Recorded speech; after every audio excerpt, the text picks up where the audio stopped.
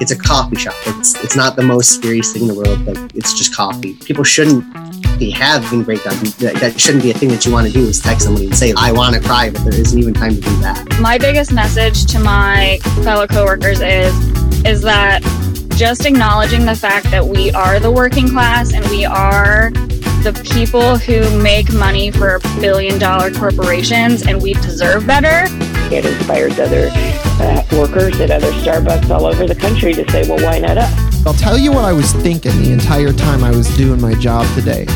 This is so much better than working at Starbucks. And it's not just that it pays more, it is also so much more rewarding to do your entire day's work and not have a single person yell at you about a pump of syrup. Oh my God, what a relief. You're listening to the Labor Radio Podcast Weekly. Starbucks abruptly fired 7 union supporters at a store in Memphis, Tennessee on Tuesday in what the union says is a retaliatory purge of the organizing committee. The firings mark a significant escalation in the battle between the world's largest coffee chain and the fast-growing Starbucks Workers United campaign. Our show today features reports on that campaign from across the Labor Radio Podcast Network. We begin with The Checkout, which back in October featured an interview with 2 of the Starbucks baristas who started this whole movement in Buffalo, New York. On yesterday's Your Rights at Work, we talked with Virginia Starbucks organizer Kat Wiggers about why that state has suddenly become a hotbed of union organizing. Then, Work Stoppage, which covered the campaign back in January when it had spread to 24 locations, and then did an update on Thursday's show after last week's firings. And on America's Workforce Radio, labor lawyer Joyce Goldstein provides some insight into recent changes at the National Labor Relations Board that have facilitated the Starbucks organizing drive. I'm Chris Garlock, and that's all ahead on today's selection of highlights from the nearly 150 shows in the Labor Radio Podcast Network. Hey, if you like what you hear, and we hope you do, you'll find links to the entire programs in our show notes, and of course, you can find all 150 shows on our website at laborradionetwork.org. Here's the show.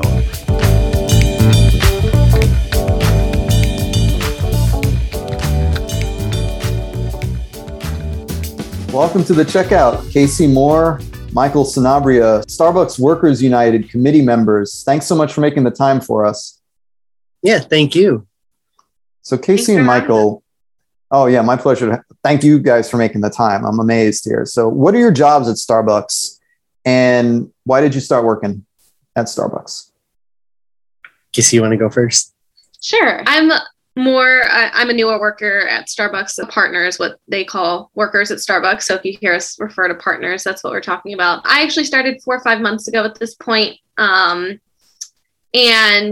I'm a barista at Starbucks. And the reason that I started working there is because I'm studying for graduate school. I needed things like healthcare. The benefits I thought were really good compared to a lot of other service industry jobs. In particular, I had worked in the service industry before. I've been a waitress and different things, and I really valued the things that Starbucks seems to stand for. I was really excited when I got a job as a barista, and even more excited when started hearing things about organizing, but we'll talk about that later. But yeah, I'm a barista.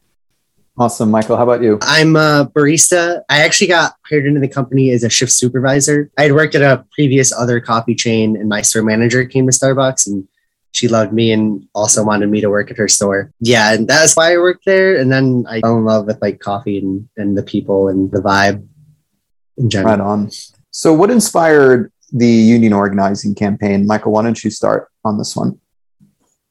I think I got into it a little late. I found out about it actually the day before it went public, literally the night before. I think what inspired it though is seeing just the way the company has treated the employees. Early on, there was actually an increased pay rate when we were essential workers. And then after all the stores started being required to open up again, they took that pay rate down, but we're still in the pandemic. Nothing changed. This is also way before the vaccines were big. This was May 2020. They just got rid of the pay and stuff. So I think things like that, and just generally not feeling appreciated, like really not feeling appreciated, stuff like that. Casey, how about you? Yeah, definitely exactly what Michael said. Like, I think my store in particular is interesting. I work at the Williamsville Place store in Buffalo, and my store is actually an outlier because most of the partners at my store have been there probably like 3, 5, 10 plus years. So it's just like I came in as a new partner and really saw that these are the people that make Starbucks work, make it happen. Like without them, like our store would be a mess. And they have good ideas. And I think from my perspective, like seeing all of these people like really being like the face and without baristas and chefs, there wouldn't be a Starbucks. And I think, like Michael said, like the conditions, like we just didn't feel appreciated or valued, or ultimately it's about having a voice at the table. And I think that's what really brought this on, was like people saying like we can do something about this, like we have power, like when we stand together. And there's 8,000 Starbucks in the entire country and not one of them are unionized. Like there's a problem here. And I think just people talking in the Buffalo region and a lot of people wanting to do something about it, I think it was just like a good moment, and it just, the word spread in here. I'll be honest, of course, it's a mixed bag. There are people that are pro, there are people that are anti, I'm sure. I think there's been, in general, just like a lot of excitement. But to be honest, there's also been a lot of confusion. And I would say that's largely because of Starbucks' response. We've asked, like, from the beginning, since they started, like, having these basically mandatory listening sessions and like team meetings, they're calling them. We've asked you guys, quote unquote, giving us the facts, but these facts are all like skewed and very anti-union. And we've asked them straight up, can we have a union representative? We only have one organizer helping us, Richard Bensinger. Can he stand here? Can you give us, like, the partners, we're the ones who are forming this union, can you let us answer questions too? And they keep saying, oh, like the union could have their own meetings if they want to, like partners are getting the information. But as an example, I brought in some flyers that were just explaining what was going on to my store and put them in the back room where we have all the other information that partners need to know in my store. And I come back a day or two later and they've all just disappeared after a group of corporate representatives were visiting our store. So is this how you hold them accountable? Yeah. Further direction. Exactly. And when I inquired about them, no one knew what mysteriously happened to them. So I think if Starbucks wants to have a fair election, like they keep saying that they do, then they need to actually let people know what's going on and give us equal time. And you need to like actually be fair. Yeah. And stop, like, the last anti-union meeting that Michael's going to in about a half an hour is a 40 minute presentation about how unions are bad. It's a PowerPoint. I'm excited.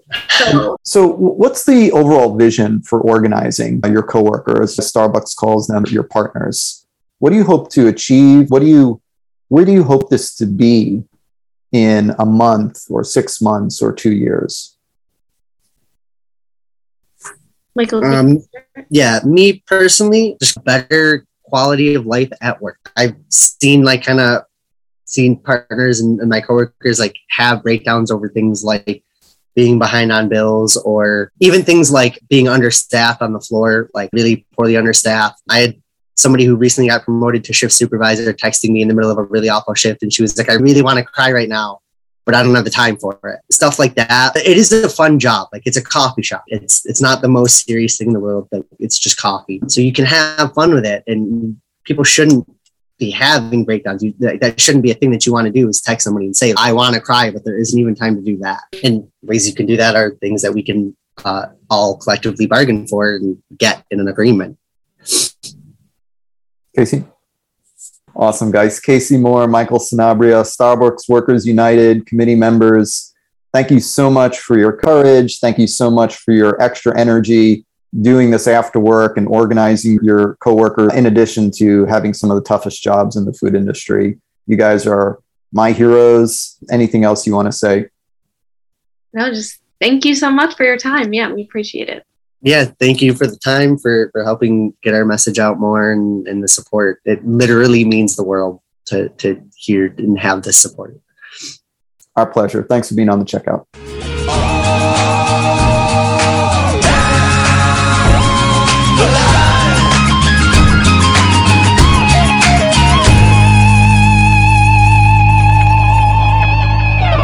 Hey, all right. The Night Watchman himself, Tom Morello with the Uniontown. This is a Uniontown. You're listening to Your Rights at Work, Chris Garlock, Ed Smith. Speaking of Uniontown, I tell you, organizing is busting out all over. Starbucks, which sort of seemed impervious like Amazon for years, is just, I think last count I had, and I'm not sure this is accurate, I think there's some 50 different stores organizing. There's a number here in the metro area that started out in Virginia, and we're very pleased to have a Starbucks worker, Kat Wiggers, from Virginia. She's worked at the Forest Hill store, which is one of the ones that's filed for an election, and she's also, I thought you'd be interested in this, Ed, as a musician. She's organizing a big music festival to support the campaign. Kat, welcome to Your Rights at Work. Thank you. Thank you for having me. So tell us about how you got involved in organizing. Buffalo was kind of the inciting incident for us, just knowing that it was possible. I'm not very familiar with labor law. I'm learning every day. I've kind of gotten the crash course by doing this. But we kind of just reached out to organizers from Buffalo, and they kind of gave us the contact info for people down here. And got the ball rolling, and like as soon as we kind of started talking about it within our store, it was just like an overwhelming amount of support. We don't really have anybody at our store that's against what's happening, so it's been pretty awesome to see. So what were the kinds of issues that got you interested and that are resonating with your coworkers? So I've worked for Starbucks for 5 years, and my biggest issue the entire time I've been here is the wages, and exceptionally for me, it's being here for 5 years. There's like almost no seniority pay. We're seeing the needle starting to move again, but again, that's because of what's been going on across the country. Partners like pushing back to have higher wages, but in our eyes, it's not good enough, and it's not going to be a lasting solution. What they're doing currently is just like to kind of quell the issues. So what we would like to see is policies in place that ensure that our pay stays where it should be or increases as it should. When you first started talking, about the union with your coworkers, what was your thought of what the response? Because as you said, you don't come from a union background, so you probably had no expectations, right? I mean, our biggest thing has been educating people on what a union is and what it can do for workers. And I think what my biggest message to my fellow coworkers is that just acknowledging the fact that we are the working class and we are the people who make money for billion-dollar corporations and we deserve better has been like eye-opening. It's like an eye-opening identity to have. And once like you kind of explain that and they see like all the injustice like that's been happening and stuff, it's just like, how could you disagree? Now, Kat, the big news this week was the workers, I guess the whole organizing team in Tennessee that got fired. And I'm just curious about your reaction and your folks where you are. How are you taking that? It's definitely like blatant union busting by Starbucks. It's a completely horrendous look for them. Basically, what these employees got fired for is policies that are not normally enforced. For example, like being behind the line, off the clock, checking your schedule off the clock, all sorts of like random policies being broken that in a normal store without union happening would just be a corrective action or what we call a coaching. It would be more of a conversation and less of a you're fired conversation.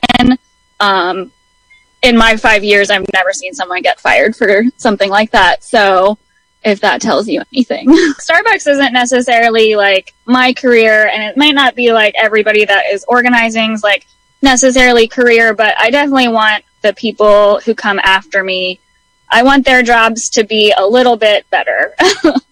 So that's great. Kat, thank you so much for your organizing work and for being on the show. We're going to want to stay in touch. Keep up the great work, all right? Awesome. Thanks for having me on, guys. Take care. I'll tell you what I was thinking the entire time I was doing my job today.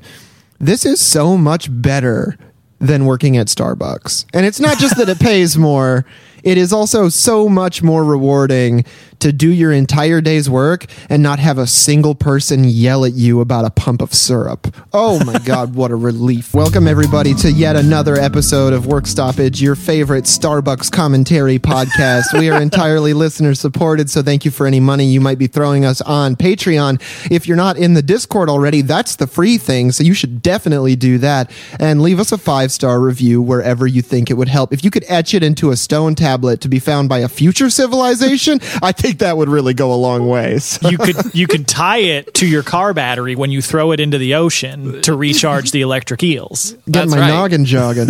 Really using your noodle with that one. Well, we're going to talk, as we always are seemingly right now, about Starbucks a little bit, because there has been a rash of firings of Starbucks employees who coincidentally were major players or otherwise involved in unionization campaigns. And the reasons given by the Starbucks Corporation for these firings is a series of infractions so minor that some of them are actually encouraged by management most of the time. yeah, it's wild. So one of the things that gets me about this is that somehow they've managed to fire 7, count them, 7, more than you have fingers on one hand, people in one day. Because they all managed to commit these egregious infractions at once. And for some reason, that's cool and not union busting, according to Starbucks, though there are some pretty strong pushes. I think there's an injunction or whatever the word is for like a piece of paper that says you need to get these people back to work as soon as possible because this is a very clear violation. Do not let this take months. Right. Yeah. And there's a like a little video of a manager going over all of the different policies, like people going behind the bar, people being allowed to go into the back room because they might have stuff there, or they might have to use the work computer. They were fired for that. They were fired. There was another one in here. They let people into the store. And the company, Starbucks, claimed, they let customers in after we closed, except that the store normally closes at 8. And on that day, the store closed early at 6, but didn't tell anyone that they were closing at 6. And so these workers who... Again, I appreciated that that former manager in that video you were referencing explained that Starbucks has a policy of if customers try to come to the location within 10 minutes of closing, that the general policy is to let them in and serve them.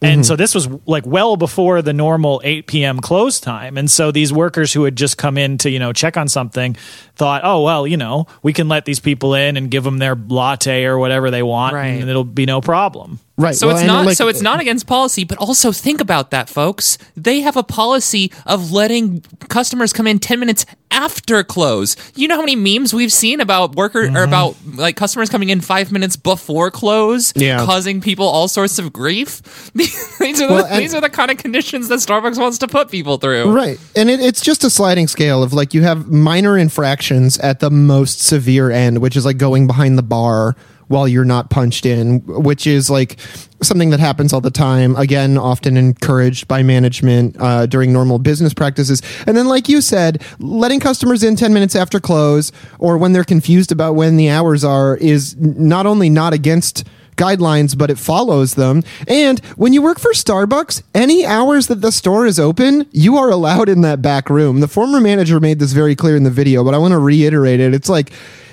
you work there. That's where the schedule is. That's where all the information is. That's where the special Starbucks portal is that has a lot of features that you can't access from your home computer or phone. Yeah, and it's actually like locked. Yes. And it's just absolute derangement. I mean, I think we're beating a dead horse at this point, but it is 100% without a doubt union busting. There's no two ways about it.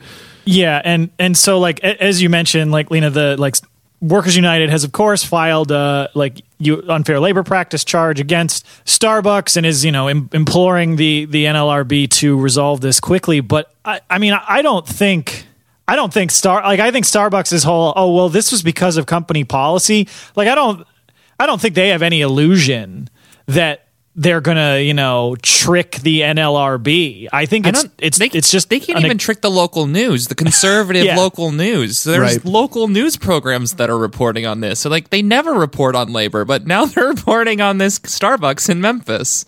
Yeah, well, it's just so egregious. And Starbucks maybe is in a weird way not helped right now by the fact that they have this liberal progressive image, because even though supporting unions goes against everything conservatives stand for, especially, they can't help but gotcha a liberal company when they fuck up. Right. Yeah. I mean, that's the thing is, I posted about this on Twitter, but I feel like this is really just, it just shows the calculation that Starbucks is making, which their assessment is, the NLRB will clearly rule against us on this and say this was, unfair retaliation and union busting.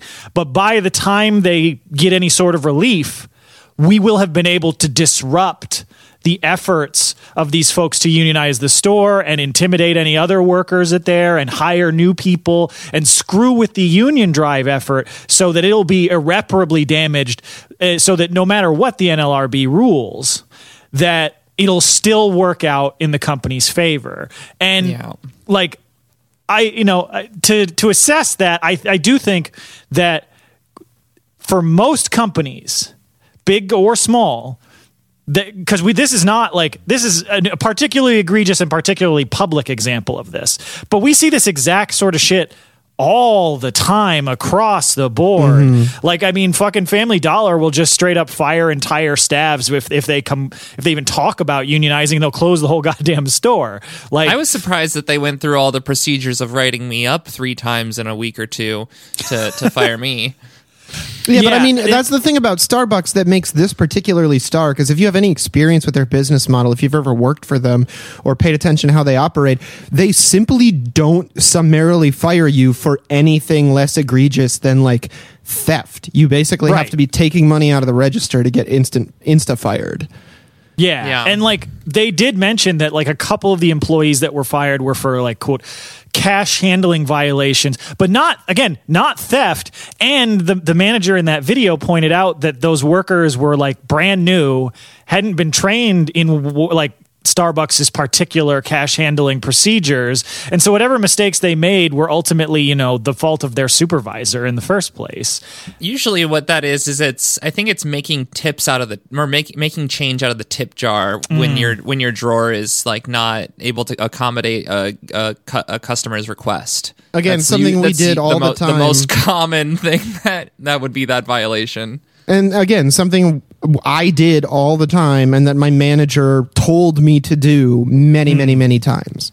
And so I do think that this is that calculation that Starbucks made that, we'll get called this out as illegal, but who cares? They tell us to rehire these people or pay some back pay? Because labor law in the U.S. has no teeth whatsoever. The worst punishment for Starbucks in this is they have to give somebody...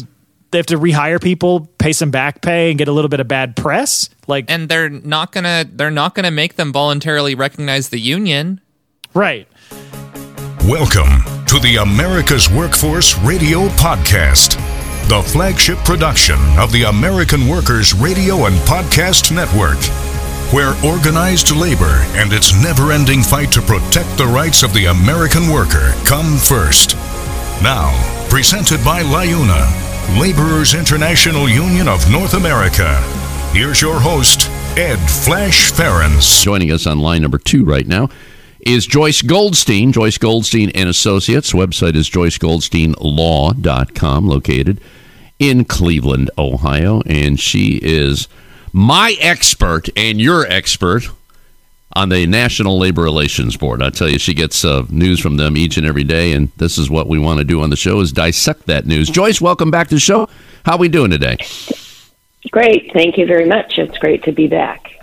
Last time you and I talked, Starbucks started organizing, and that was in Buffalo, New York. Since that time, I'm reading about a dozen of them. One in downtown Cleveland is organizing. I have to ask you, what did the National Labor Relations Board do to make that happen? Because a lot of people said, no, this is not going to happen. I know it's a different day in Washington, but Explain to me and our listeners what paved the way, Joyce.